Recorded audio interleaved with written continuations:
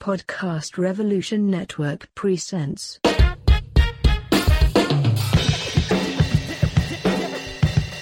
Way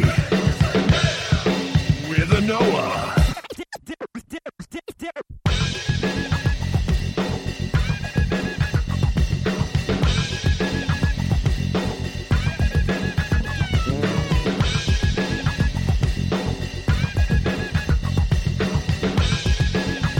The Way with a Noah.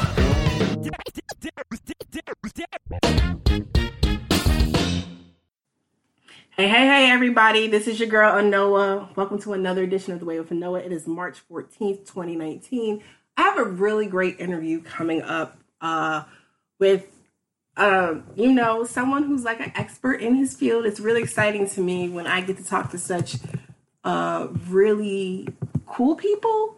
And everyone I talk to, you know how I do. Everyone I talk to is cool peoples, but there are some people who really stand out as just amazing individuals in their field.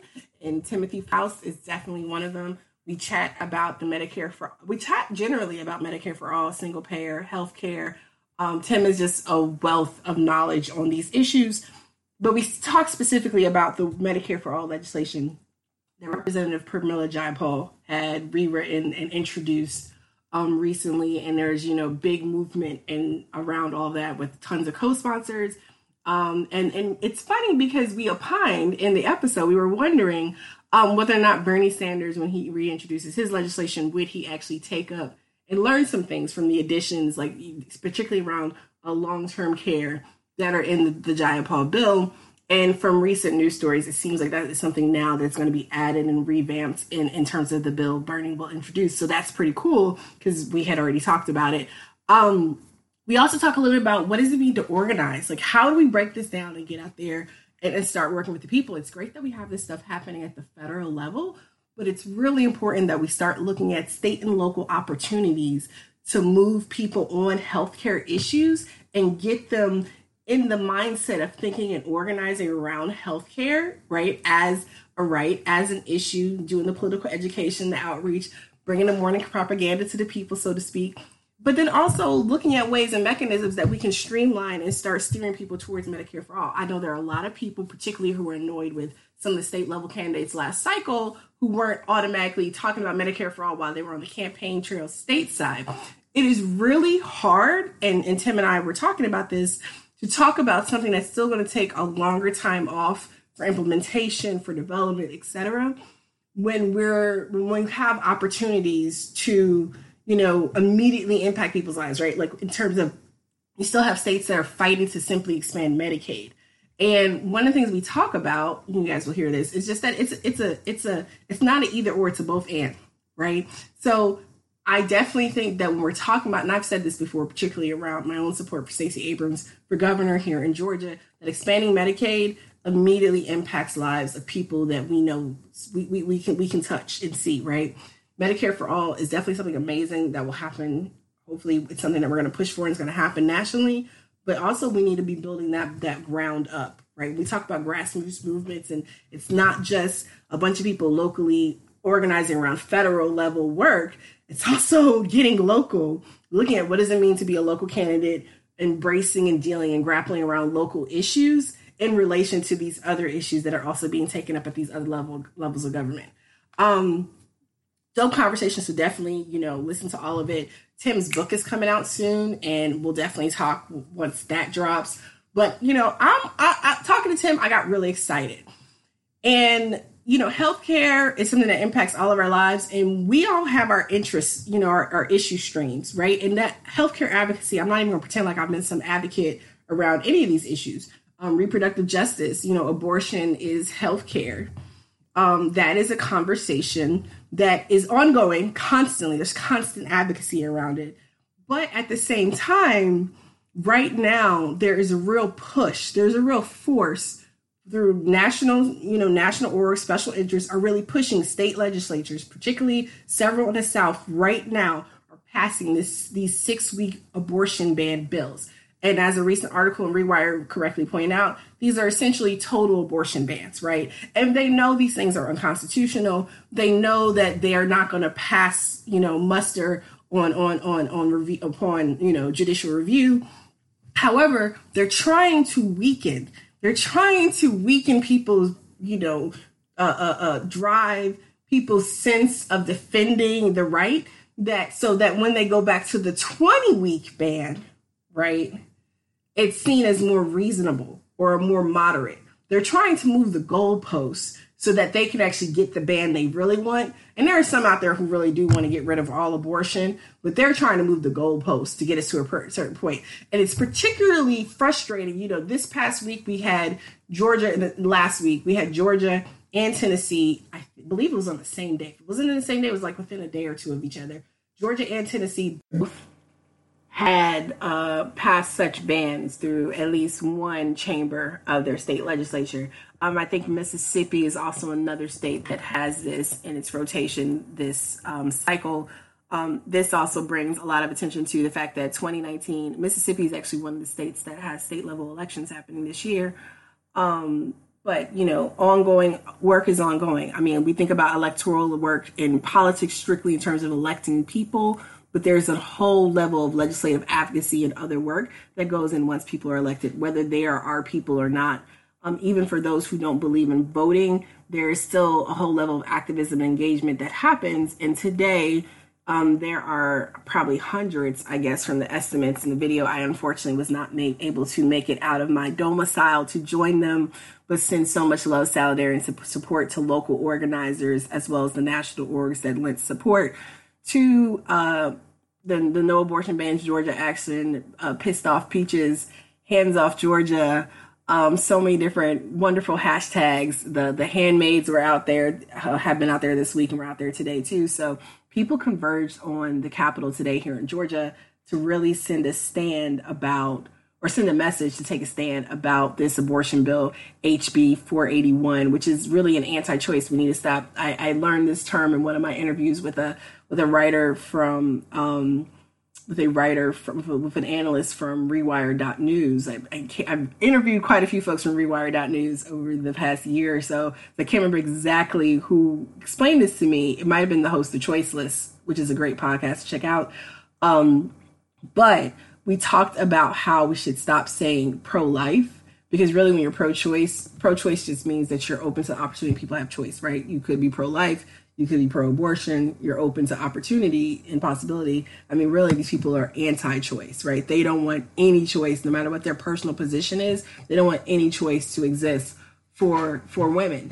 And for those who can become pregnant, appreciate other folks also correcting that there are people who are non-women who may also be pregnant.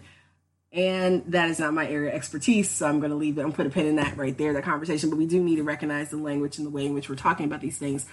But what happened today, what is happening across the country, there were actually simultaneous actions. I believe there were actually also actions happening in Mississippi as well, since the Southeast is basically under attack by anti-choice forces at the same time.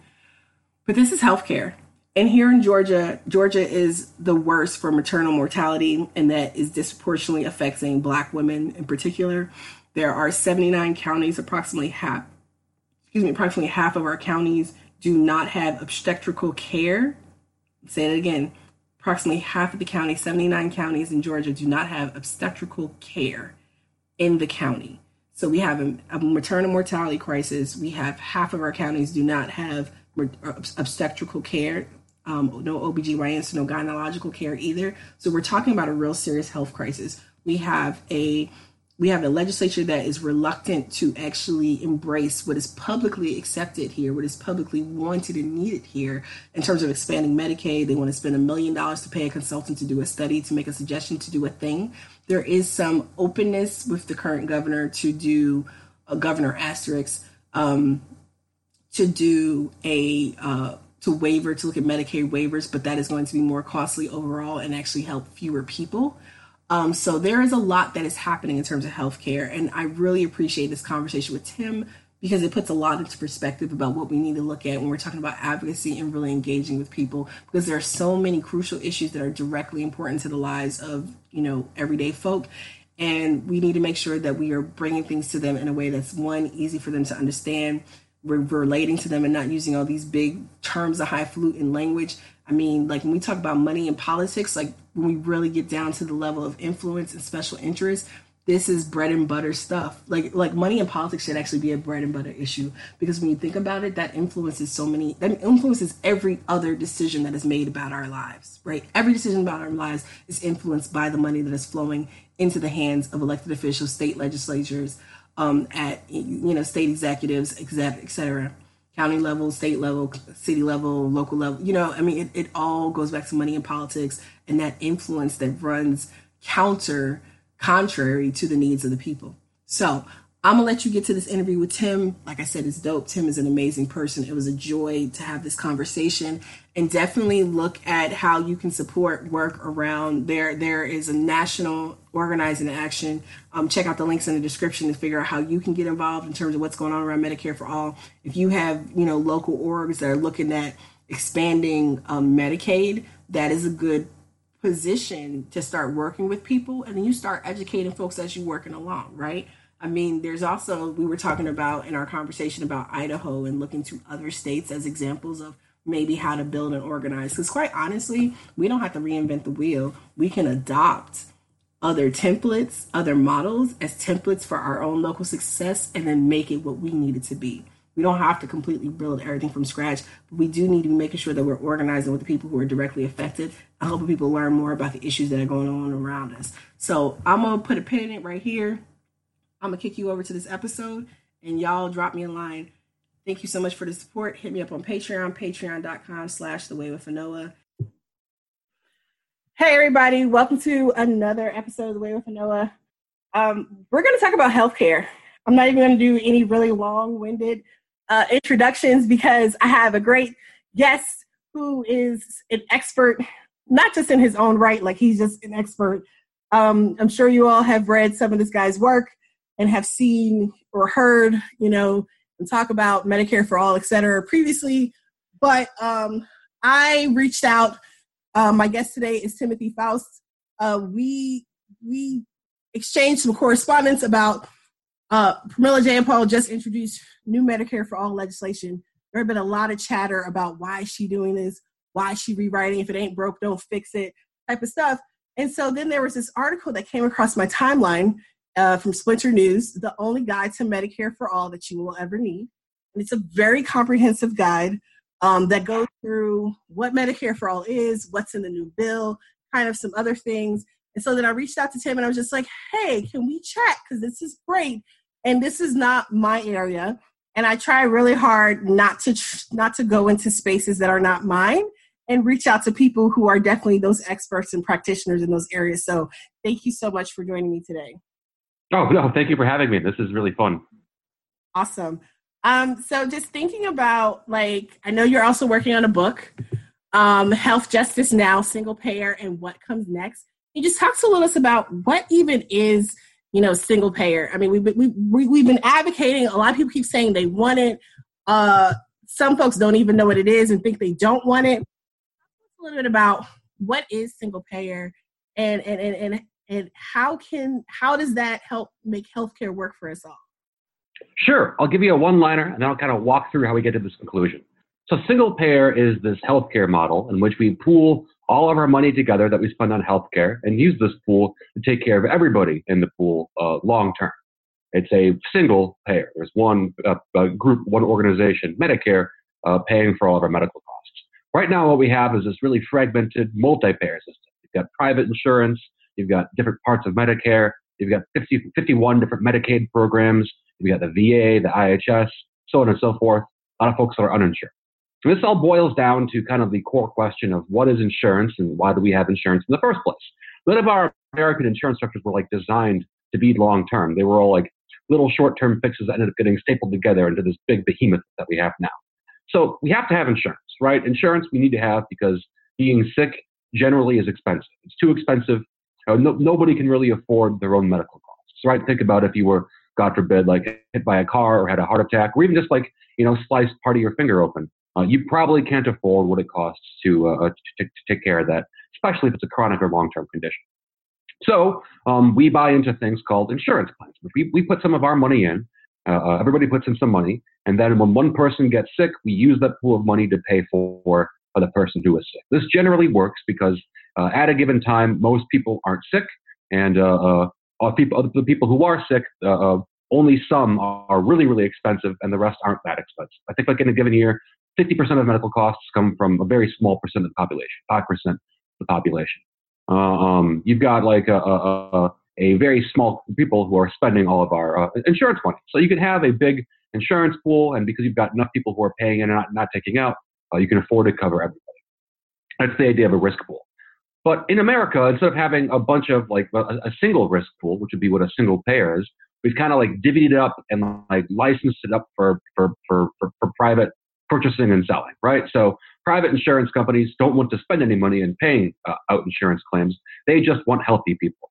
And if because it's very expensive to insure a sick person, they try to find ways to kick out sick people or prevent you from using your insurance. That's like the idea of a copay or co-insurance, even your premiums. They try to get as much as they can out of you and give as little as they can back. And like it's almost not their fault. They're private companies. That's the thing they have to do in order to exist. I think they're big, horrible monsters, but they're like operating by rules that make sense if you accept that these monsters need to exist in the first place. But all this like kind of like awful series of calamities results in two core problems in American healthcare, which are the problems of cost and the problems of coverage. Coverage just means that we have people who are uninsured.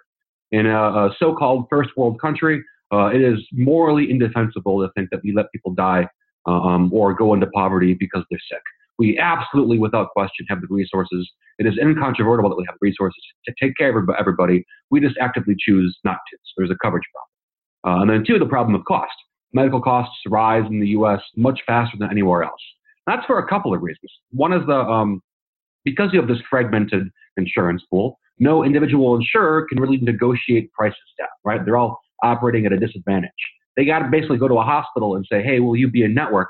And they got to take whatever prices the hospital gives them. It ends up being something like 3 to 7 times higher what Medicare offers a hospital, because Medicare has 44 million people. Also, unit costs are really high. There's this, a lot of medical fraud and a lot of medical waste. And it's not like a patient trying to commit fraud or like an individual doctor really driving up the costs. It's things like, well, think of like Martin Shkreli and pharma companies who drive up costs of drugs thousands of times higher than they need to be. Or an MRI, for example, in the US costs 5 times more than the exact same machine doing the exact same thing when performed in Australia. Basically, costs are high because people can get away with it and nobody can really like bring them down. Nobody has the negotiating power to drive those costs down.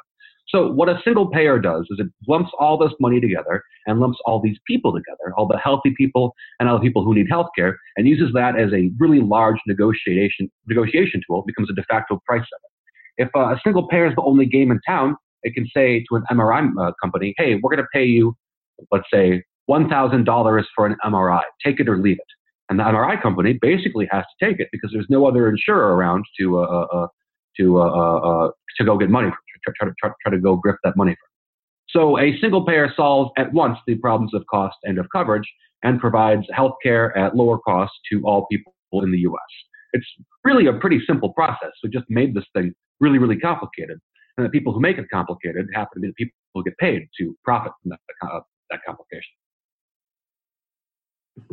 Absolutely. Thank you so much for breaking all that down. Like, I mean, so many of us exist in this system. We use it or we don't have it to use, and we know we don't have it, but we don't really know, like, really understand like the ins and outs and how all this, plays into. So when we're talking about Medicare for all, and like this new bill that has been released by Representative Pramila Jayapal from Washington, like I was saying in the beginning, there was a lot of apprehension about her rewriting the bill. It was, there was concerns that it was being written behind closed doors with special interests.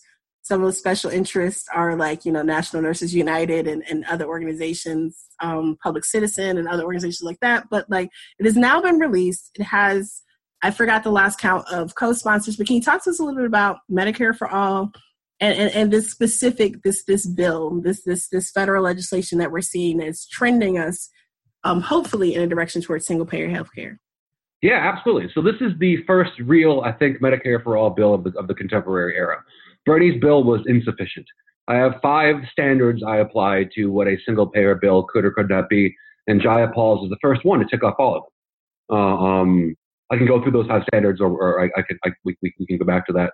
Jayapal's bill was written, you could say behind closed doors. I think not because they wanted to keep it secret, but because once the bill is out, people can get upset about it.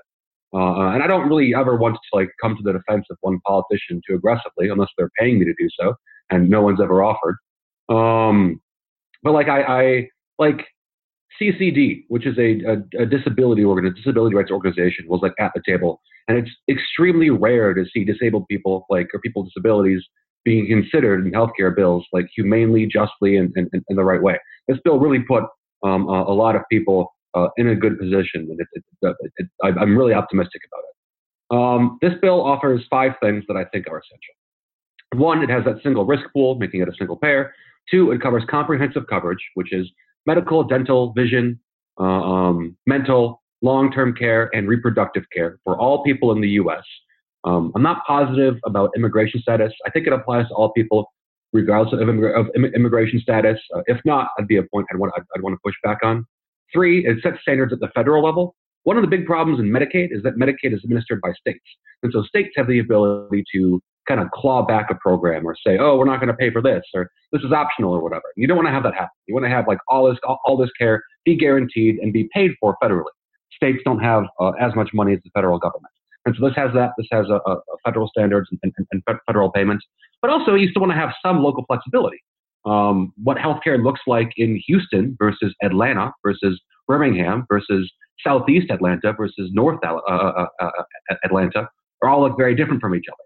And so you want to have some agency closer to the ground understand and be able to allocate money towards specific kind of like healthcare problems or healthcare related issues that are more local to their area, right? Like a problem or like a program hatched in New York City isn't going to always play well or like be applicable in Boise, Idaho, for example.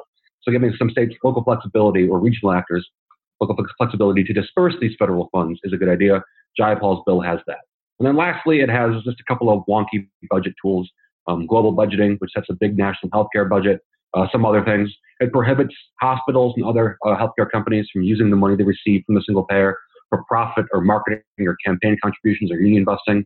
So just a good series of little budget tools that help keep costs down and also prevent these companies from doing the bad things they very desperately want to do, at least with our federal money. And so this bill is robust. Sanders' bill did not meet those five criteria. Most importantly, it didn't include, and as far as I'm aware, it doesn't yet include long-term care for people with disabilities, which is extremely important. It sounds like a niche topic, but it's going to affect 15 million families in the next 10 years. Long-term care is basically whether you can receive health care at home or whether you're forced into a nursing home. Nursing homes are often run for profit. My friend with disabilities calls them a place where people with disabilities go to die. It's more of a warehouse than a care center. And unless you offer comprehensive long-term care in a single-payer bill, states won't do it on their own. And families have to, if they can afford to get married in the first place, divorce. They lose enough money to qualify for long-term care. People can't own cars or other assets because that bumps them out of the eligibility pool. It's a big mess. And so Jayapal, including people with disabilities at the table and guaranteeing robust, comprehensive long-term care is what makes this bill, I think, head and shoulders above Sanders' bill. But, Sanders is going to put out his bill soon, I believe. Maybe he'll learn a lesson from this and include long-term care in his own bill. Excellent. Thank you so much for that.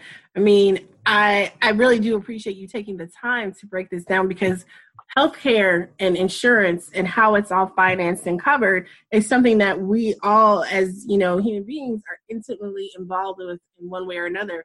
But it is one of the most mystical things. Like you literally don't understand how any of this stuff works. And like even the recent requests to have, health providers documenting what they charge so you at least know is still like a part of that whole that keeps us separate from really understanding what is going on. And the fact that we're not just talking about healthcare and quality of life, but really so much of this is about American health finance. Like you say here, you say the problem of American health finance, not care, but finance can be expressed in 2 complementary points. It is extremely profitable to charge a sick person as much as possible so long as someone is footing the bill.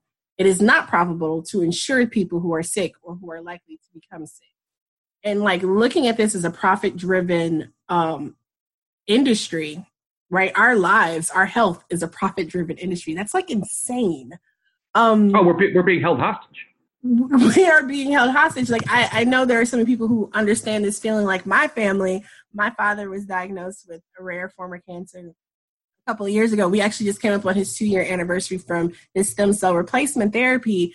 And we're so lucky that his health insurance was so comprehensive and covered a huge majority share. My parents could be, my dad and my stepmom could be among those who would have to go into bankruptcy because of his bills. Like their share of the payment is still a lot, and it's still been a crunch on the family, but it's nothing like so many Americans who have gone into bankruptcy, who have had devastating financial losses because of needed life-saving care. So when we're talking about a Medicare for All, program, like people talk like this is pie in the sky, it's impossible, we're never going to be able to do that. Can you just talk to us a little bit more just about like the reality and necessity of, of not just advocating for, but actually pushing for people to implement and see Medicare for All become a reality? Oh, yeah. Well, I mean, I don't think we can't not do it. I don't think we can. One, we can't afford not to, like in the financial sense. And two, we can't afford not to in the moral sense. So long as profit exists in healthcare, as long as health is a commodity or is treated like a commodity, people will be made to suffer or denied care for profit. End of sentence. And so long as that's permitted to, and like it doesn't happen randomly. It's not like a random sample of who is made to suffer. Are you black or brown? Are you a woman? Are you poor? Are you some combination of those things? Those are the folks who are always unduly made to suffer. And so the consequences we see in America, like natal mortality among black infants is twice what it is of white infants. This is the most dangerous place in the world among the so-called first world to be pregnant. The maternal mortality rate is massive. And I think 60% of those are entirely clinically preventable, like by taking someone's blood pressure. Like these are the consequences of what happens when you take money away from people who aren't profitable to insure and push it towards people who are profitable. You have basically medical apartheid across a bunch of different factors in the U.S. But I like the practical financial side. Like we're being gouged. Our medical costs go up faster and more than any other country. Most of those countries happen to have universal healthcare programs, not always single payer, but at least a universal healthcare program. And the only way to solve this problem is through giving one large body negotiation power to kind of square up against what's becoming an increasingly, like you have growing monopolization of healthcare provision in the U.S. And the only thing that could ever begin to tackle that is a large and robust and well-funded and generally humane single payer. We can't afford not to. Like, what is it? Right now, we spend $3.5 trillion on healthcare in a year, which frankly, I don't mind spending money on healthcare. It's a good thing to spend money on. I'd rather spend it on that than like on bombers or whatever. But like we spend a lot of money on healthcare. In the next 10 years, if nothing changes, that'll go up to $4.7 trillion in a year. That's tens of trillions of dollars with a T. That's like a larger quantity of money than I can comprehend. I only barely know what a billion is, and we're spending 1,000 times that on healthcare costs, on healthcare waste, because we refuse to change course. And the lucky thing is this is imminently winnable, I believe, because it's wildly popular for a couple of reasons. Well, I mean, one, right now you poll Medicare for All and you get 70% in favor. And you can bring that down by saying bad things. You can bring that up by saying good things. But by and large, this is not like a radical proposition. I would argue that our current model is in fact extremely radical, and it's very punitive. And it's the weird aberration, not Medicare for All. But two, nobody likes their insurance company. No, people like being insured, but nobody's like really like gung ho about Blue Cross. No one's like standing Aetna. No one's like really jazzed about like their specific insurance company. And so you kind of bring these things together. You have the seeds for a broad movement, but it's got to be a broad movement. I'm going to go a little bit off topic. I don't think this is the thing you win at the federal level. I think this is the thing you win at the local level. Even a socialist president can't win Medicare for All by him or by herself. It's a bill. It requires a mass popular movement. But like the cool thing about healthcare is that a lot of things are healthcare. Health finance is focused on clinical care, right? It's focused on what happens in the hospital, in the waiting room, in the doctor's office. But only a fifth of your health outcomes are driven by your ability to access healthcare. The rest of it is things outside the clinic, extra clinical care. Like, for example, you get sick and die of exposure to the cold way faster than you get sick and die from cancer. It takes a longer period of time. Housing, therefore, is healthcare. Food is healthcare because cardiac failure and diabetes are made in the kitchen more so than they are by genetics. But if you don't have access to healthy food to eat, or you don't have time or materials to cook or prepare food for you and your family, maybe you're working 3 jobs and you don't have time to you don't have time to cook anything, or you live in a place where food isn't sold like at a rate you can afford because it's not profitable to sell a poor person vegetables, then food is healthcare. Rehabilitation is healthcare. Transit is healthcare. If you can't get to your doctor's office and you get sicker, then like all these things kind of coalesce in this broader image of, I think, of health justice, of striking at kind of the social and structural determinants of what causes health problems in the first place and what exacerbates them. And so when you organize for these things, you are also organizing for single payer. So if you want to win something, if you want to win single payer at home, I would argue, pick the thing at home that you can win and then go out and win it. If it's housing protections, if it's anti-carceral work, if it's reproductive justice work, if it's transportation work or housing work or even food-based work, like that's all healthcare. And it's very easy to take somebody and explain why we need Medicaid expansion, for example, like they did in Idaho, and take that one step further into Medicare for all. People kind of like, once they, it's a materialist idea of reform. Once people kind of have won something, they get hungry to win the next thing. You can carry them piece by piece to the broader goal. I don't think there's going to be like this big singular movement for single payer in the U.S. I think it'll be a big jumbled patchwork of popular movements that kind of build from the bottom up into a larger, like coalesced movement for single payer, kind of like a big jellyfish or a big quilt. And I think that's going to be the thing that buoys a movement of elected officials into actually supporting this thing and passing it instead of just paying it lip service when it's a pie in the sky bill. Absolutely. I really appreciate that. I just want to just step back to something that you just mentioned. You just mentioned looking at using Medicaid expansion as basically like a launch pad to expanding and having more organizing and getting people on board with the idea of Medicaid for all. And some people have argued that, and I've watched this happen. Twitter, unfortunately, is a source of information and a very interesting place of curated thought, but it's definitely not necessarily representative of the very real way we need to interact in the world at times. And one of the things that I have seen is the way people have responded when folks are like, we need to at least expand Medicaid.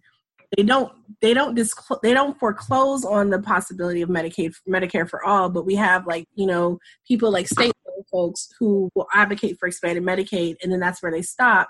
And people will like, no, we just need to go straight for Medicare for all. Can you just talk to me a little bit about the idea of using something that we all very know and understand the very real consequence of what expanded Medicaid could do for some place? We saw it happen, like you're talking about, in places like Idaho.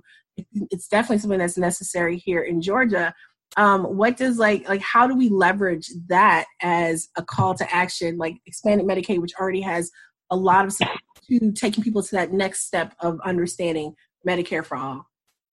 We're going to see that play out in Idaho. I think we're going to see how that works.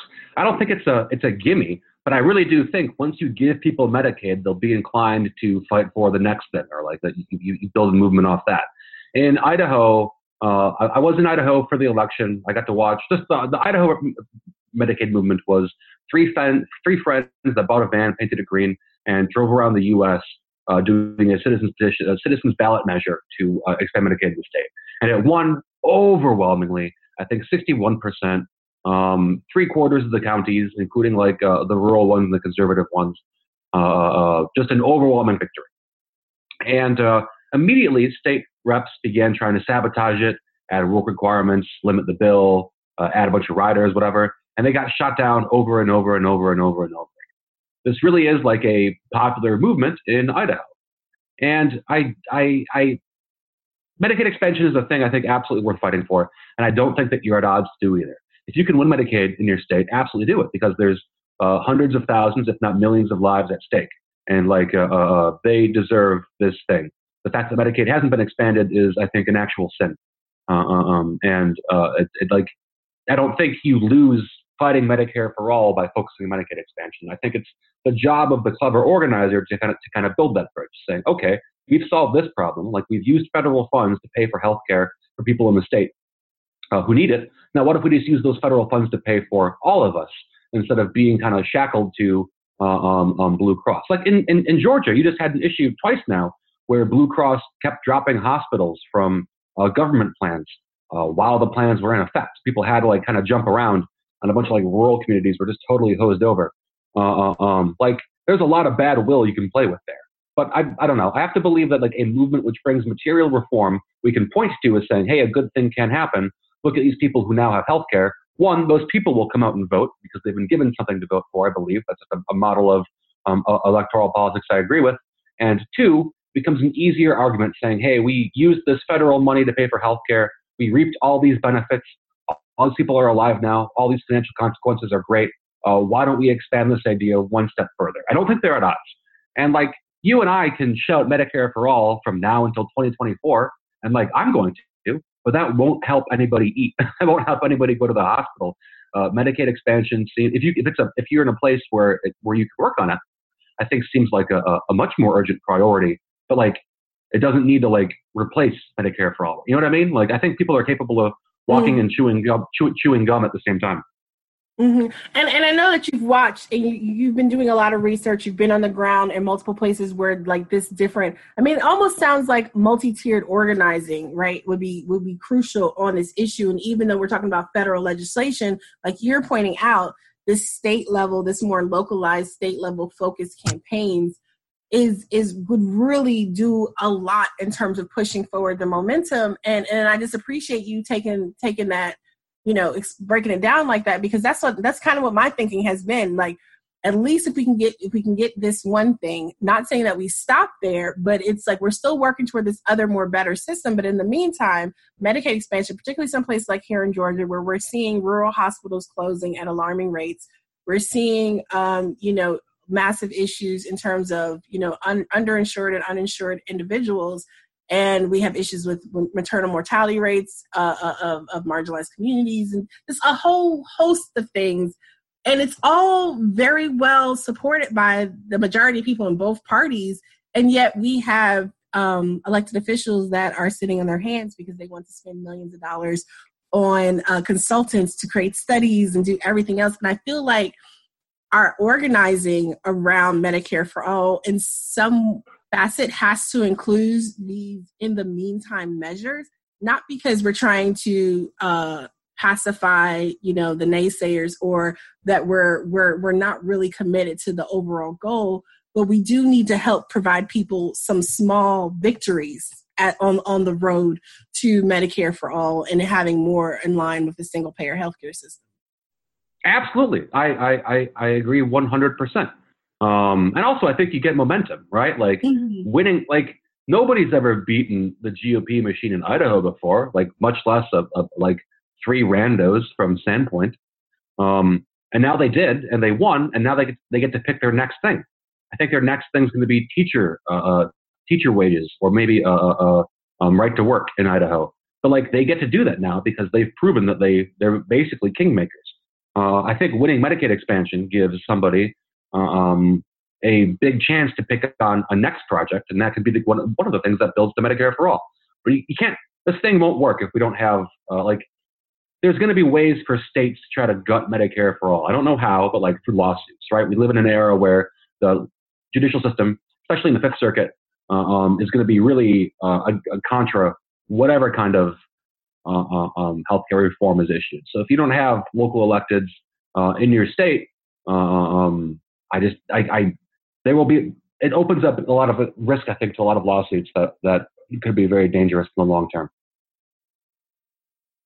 Mm-hmm, definitely. So as we're looking at this legislation now pending and that has been introduced in Congress, and we're just thinking about just the landscape, everything you're seeing, what is next? I mean, I know we're expecting Senator Bernie Sanders will introduce another version, a Senate version soon. And I know he had introduced Senate legislation. I mean, he's been introducing legislation in the past. Former Representative John Conyers had been introducing legislation in the past. as well. But what are we looking at in terms of the new landscape, I guess, in terms of, I feel like we're in a different place now than where we have been in previous years.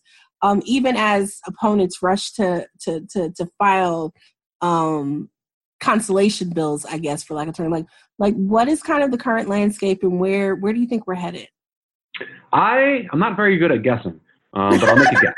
That wasn't really a fair question, but I'm just interested in what you're seeing and what you're thinking. So I agree with you. I think we are in a different place. I think Jayapal's bill being robust, I think it having that many supporters is like really good. I think we'll keep seeing more and more like lousy bills be brought to the table, whether they're offered by mealy-mouthed centrist think tanks that do nothing, like Center for American Progress, or like Healthcare Extra for All, or whatever. Like all those, like just totally hosed up programs. They'll be pumped out in an attempt, I think, to kind of try to osmose some of the Medicare for All energy. We'll have more conservative, reactionary bills that don't do anything. But I think it's kind of going to be a stalemate, at least until the 2019 elections. So I'm more interested in like and I'm going to quote you on this. I'm more interested in the 2019 municipal election than the 2020 landscape right now, because I think we won't really know what can happen with healthcare until we see what happens this fall. Like, will we have a wave? Will good things happen? Are we better positioned to try to push things forward? But I could be super wrong on this. I don't see any like radical movements on Medicare for All for like the next year or so. It'll be campaigned on, it'll get support, but like as far as material conditions, I don't see a whole lot changing anytime soon. No, and I definitely appreciate the hat tips on the local elections. I mean, we were talking about this shortly before we started. Like, there's a lot of good things that are happening energy-wise when we're talking about the federal level, when we're talking about presidential election cycles or particular bills being, put up in Congress. But there's a lot of really good movement and work that not only is happening, but definitely needs to happen at the local level. I'm glad so many organizations are really excited about Medicare for All. So many people are talking about it, but like there's real base building that we could be doing and educating and working on stopgap measures like Medicaid expansion in those remaining states that have not done so. To really have an honest conversation about healthcare in our communities and help people be more informed and aware of what they could actually be doing. So yes, I'm constantly reminding people that 2019 is not just a testing stage ground for, it's not just a staging ground for 2020. There are state level elections happening. I mean, statewide elections are happening in Mississippi and Kentucky. And then there are some state house, state senate, state ledge races happening in Virginia. Trying to think of where else off the top of my head, but there are plenty of county and city races happening too. And there are some implications. There are some things that can be done at even that local level about healthcare. And so trying to get people to start thinking about this differently instead of putting all the weight on our Congress people and the potential, candidates for president, we need to really be thinking about the other ways that we can work on this outside of what people are doing in DC. I agree. Awesome. Any final thoughts? Tell me. Well, we'll back up for a second. Let's talk a little bit about your book before we kind of wrap up our conversation, because I really do appreciate you taking the time, Renee. But you have this amazing book that's coming out. I mentioned it in the very beginning, and I'll mention it for folks again. Health Justice Now: Single Payer and What Comes Next. Can you just talk to me just a little bit about your book, and when can we? Is it already out or is it coming out? It comes out in August 6th. Very cool. Very cool. And I see pre-order prices are not expensive, so this is very much affordable, y'all. You can get. I'm looking at pre-order prices, including a PDF copy right now. That's only $12.99, which is dope, because sometimes these types of books be like hitting you in the head on price. So just tell me a little about your book and just kind of this labor of love that it seems like you have for this topic. Oh, yeah. So this is a book designed for lay people, because I'm a consummate lay person, to understand kind of what we went through today. Like, what is insurance? Why do we have it? Why is it good? Why is it bad? Why do the bad things happen? Where do the bad things happen? Who does the bad things? And then what would we rather have instead? I would posit single payer. So I go through and kind of explain what this thing looks like in detail, answer some questions, What happens to the employees? Where does the money come from? All those kinds of questions people tend to have. And then I try to expand the idea of healthcare into those social and structural causes we talked about: housing, food, transportation, and the structural ones: racism, sexism, and poverty. And kind of try to provide this more comprehensive understanding of not only what do we have, what do we want, and what kind of lies beyond that, but what are the forces that shape healthcare in the U.S.? How do they affect us directly? What are the various intersections and like this big lattice that we get caught in? And how do we see ourselves in that? And what can we do to push for something different, for something better? So I talk about like Idaho, for example, and the work that was done there. I talk about places in Houston, which is where I'm from, where I've seen some really cool stuff. Just kind of like help a person with a basic interest in healthcare or health finance understand kind of the cosmology of where we live and what's happening and what we would rather have instead of the thing that we have now. Wonderful. Thank you so much for joining me today, Tim. I really appreciate you lots. Yeah, thank you very much. This was a lot of fun. Yeah, this is definitely fun. You guys definitely check out. Well, actually, Tim, where can folks find you? How can they follow more of your content and get to know more about what's going on in that brilliant brain of yours? Oh, you're flattering me. I have a newsletter. It's tinyletter.com/error, ERROR. I'm really bad at naming things. And that's my healthcare newsletter. I send out things about once a month or so. I think I'm going to work on one that'll probably just have come out when this one comes out. Also have a Twitter account, Krulge, Crulge. It's not a word. I just made it up. I post a lot of healthcare articles and things that I find interesting there. But yeah, I think my newsletter is pretty good, and I recommend it. Awesome. Well, I think that your work is awesome. I definitely recommend it. You guys, if you didn't catch that, links are in the description for this episode. Thank you again, Tim. Really appreciate you. No, thank you, Noah. I really appreciate it.